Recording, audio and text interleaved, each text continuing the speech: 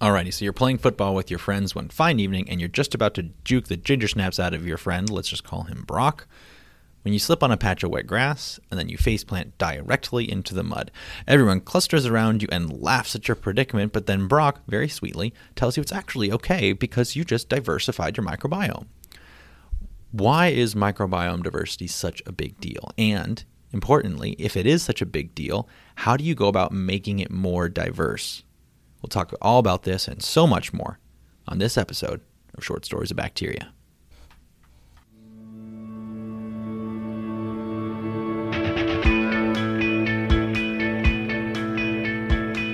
Hey everyone, welcome back to another episode of Short Stories of Bacteria. I am Dr. K, your guide in this incredible journey, and on behalf of all of us at SSB, thank you so much for tuning in today. So it turns out that just as last week was a landmark episode, since we had finally got the Instagram page up and running, this also is a landmark episode because of this Reddit post that I found. Click, click, click.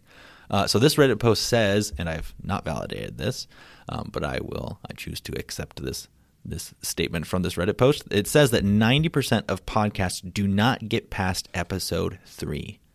90% of podcasts. And that of the 10% left, 90% of them quit after just 20 episodes. And guys, we are on episode 21 of Short Stories of Bacteria. So congratulations. We've officially made it to the top 1% of podcasts. Now, you may be thinking, Dr. K, what kind of gift can I get you to celebrate this momentous occasion? Well, the only gift I need from you is if it is your first time with us, be sure to hit that follow button on Spotify, and be sure to follow us on Instagram at Science with Dr. K. That is Science with Dr._K for more science content. The only other thing that I can ask from you is just sit down, relax, and listen to the upcoming episode. So we have spent a ton of time here on the podcast talking about the importance of a microbiome and how important it is that we have a healthy microbiome that better allows us to interface with our environment, right? And while we talked a lot about how important it is to have such a healthy microbiome, we haven't really talked much about the characteristics of a healthy microbiome, how we would tell if a microbiome is healthy, right? So today what we're going to do is we're going to spend a little bit of time unpacking what a healthy microbiome generally looks like, and then maybe we'll talk about ways that we can increase our microbiome health. Now, one of the ways that people talk about microbiome health is through this so-called microbiome diversity. It's really, really important that we have a lot of diversity in our microbiome. In fact, you'll run into some people like Brock, who we mentioned at the top of the episode, who will go through seemingly extreme situations in order to increase in order to so-called diversify the microbiome. And I put that in the biggest of scare quotes. So is what Brock doing correct? Does that make any sense? So in order to answer that question, we need to have a little bit of a better understanding of what microbiome diversity means. And in order to understand that, we need to take a deep dive in just two different concepts: species diversity and species richness, right? Because those are terms that can be very easily confused. Now, what do I mean? The best way to think about species diversity and species richness is in terms of an example. Okay, so let's envision a bunch of bacteria. They're living in a bacterial community. The individual species and where the species are, what they're doing doesn't really matter for this. But okay, let's just say they're marine bacteria, and let's say they're living at the bottom of an underwater volcano. That sounds fun. Okay, so there's that bacterial colony. If we look closer at this marine colony that we just made up on the spot, we'll note that there are going to be a number of different types of bacteria present. Right? Let's say in this colony there's 10 different species. Okay. The amount of bacterial species that are present in a colony is referred to as the richness of the community. As you increase the amount of different species in the colony, you're increasing the overall richness of the community. But richness, the measurement of the amount of species in a community, is different from diversity. Okay, so let's return to the marine colony. Let's say you have one bacteria. Let's make up a name, Bacterius aquaticus. That sounds good. Let's say we have one bacteria that develops some kind of really good weapon system that allows it to prey on the other 9 species. Okay, it'll go about killing all those species and then just growing its own species, right? In fact, let's say that you could reduce all the other species to the point where there's just a handful of individuals left, and Bacterius aquaticus is just dominating the community. What has happened to the richness in this community? And it turns out that the richness of the community hasn't changed at all, since richness is just a measurement of the total amount of species that are present in any given community, right? But we'd say there's a big difference between that community where Bacterius aquaticus is running the show and the other community where they're kind of in equal or similar amounts, right?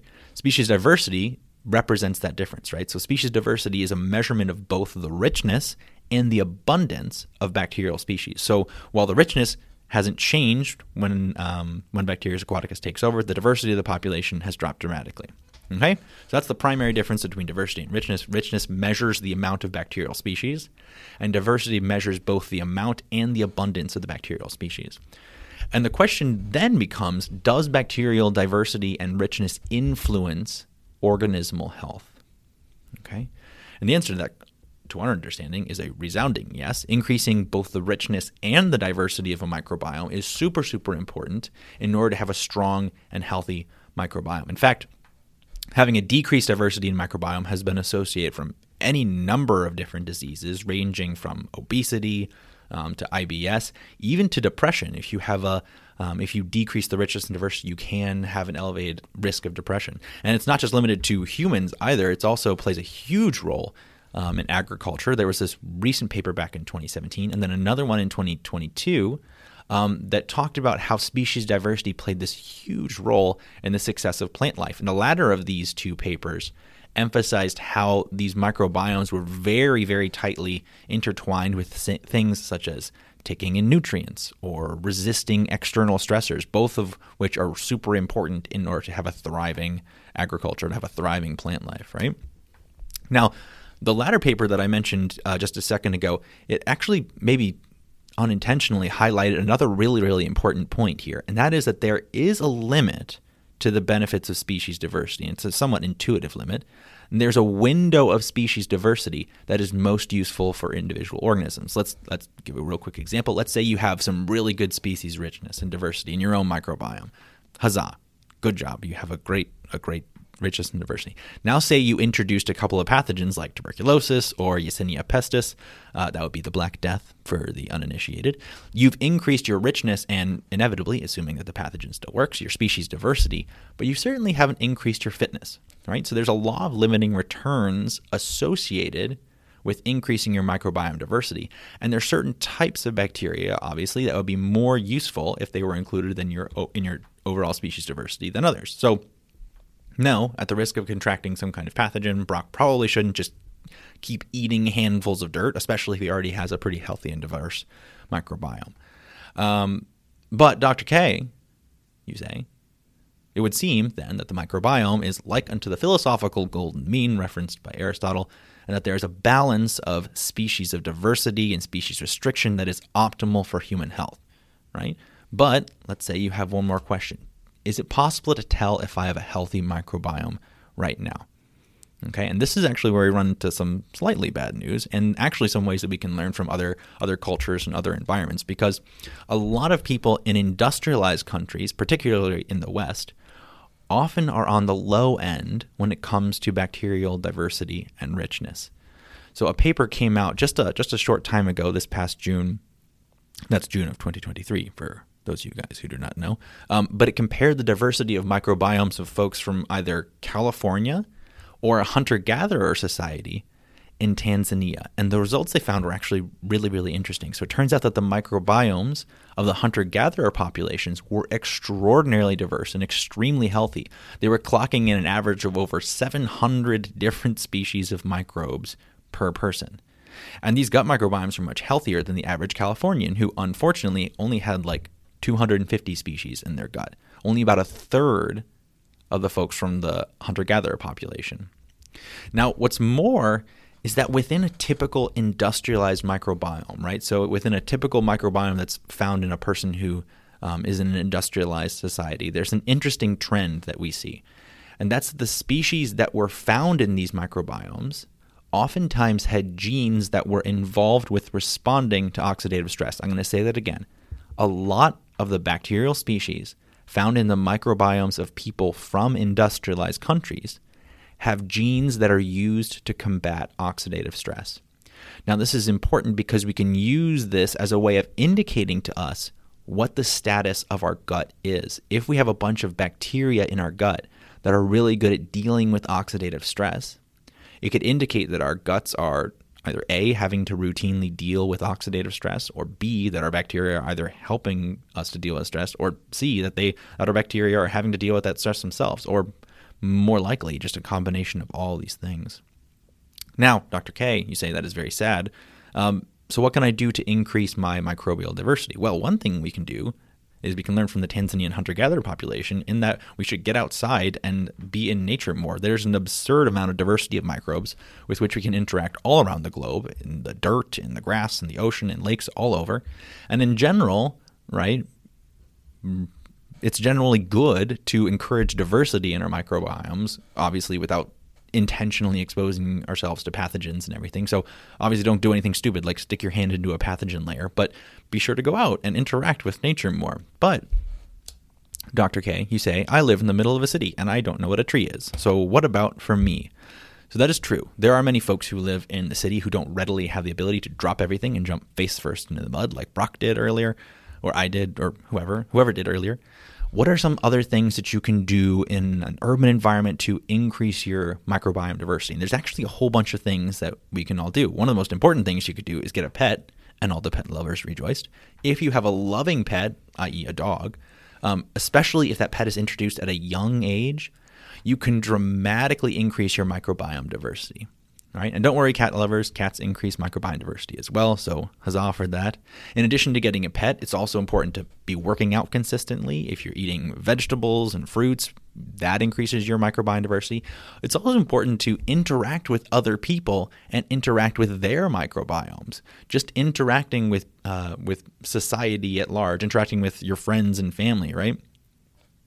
Interacting with them increases species richness and diversity as well. So there's tons of things you can do to kick up species diversity or to maintain a higher diversity in your own microbiome wherever you are. Okay? So let us take it from the top. Number 1, microbiome richness and diversity represents the number and abundance of bacterial species, respectively. Number 2, generally increasing microbiome richness and diversity is associated with increased health, but there are limits to this principle. Number 3, hunter-gatherer populations in places like Tanzania have a much greater diversity than places in industrialized countries, and this could be due to natural stressors that come with just like living in an industrialized society. And finally, number 4, to counteract the loss of species diversity, it's really important to be able to supplement our microbiomes with any number of behaviors that increase species diversity and strengthen the microbiome. But just don't eat too many handfuls of dirt out there. But anyway, it's a really, really neat instance of the role that our environment plays in determining our microbiome, and generally what we should be looking for in terms of a healthy microbiome as well. But in any event, guys, that is all I have for you all today. Next week we shall, for the time being, shut the book on the microbiome and get back to thumbing through the pages of specific microbes. There's actually a really, really cool yet dastardly microbial species that I want to talk with you all about, and I cannot wait to chat about it. But until then, thank you guys, as always, for tuning in, and I hope to see you guys next week on another episode of Short Stories of Bacteria.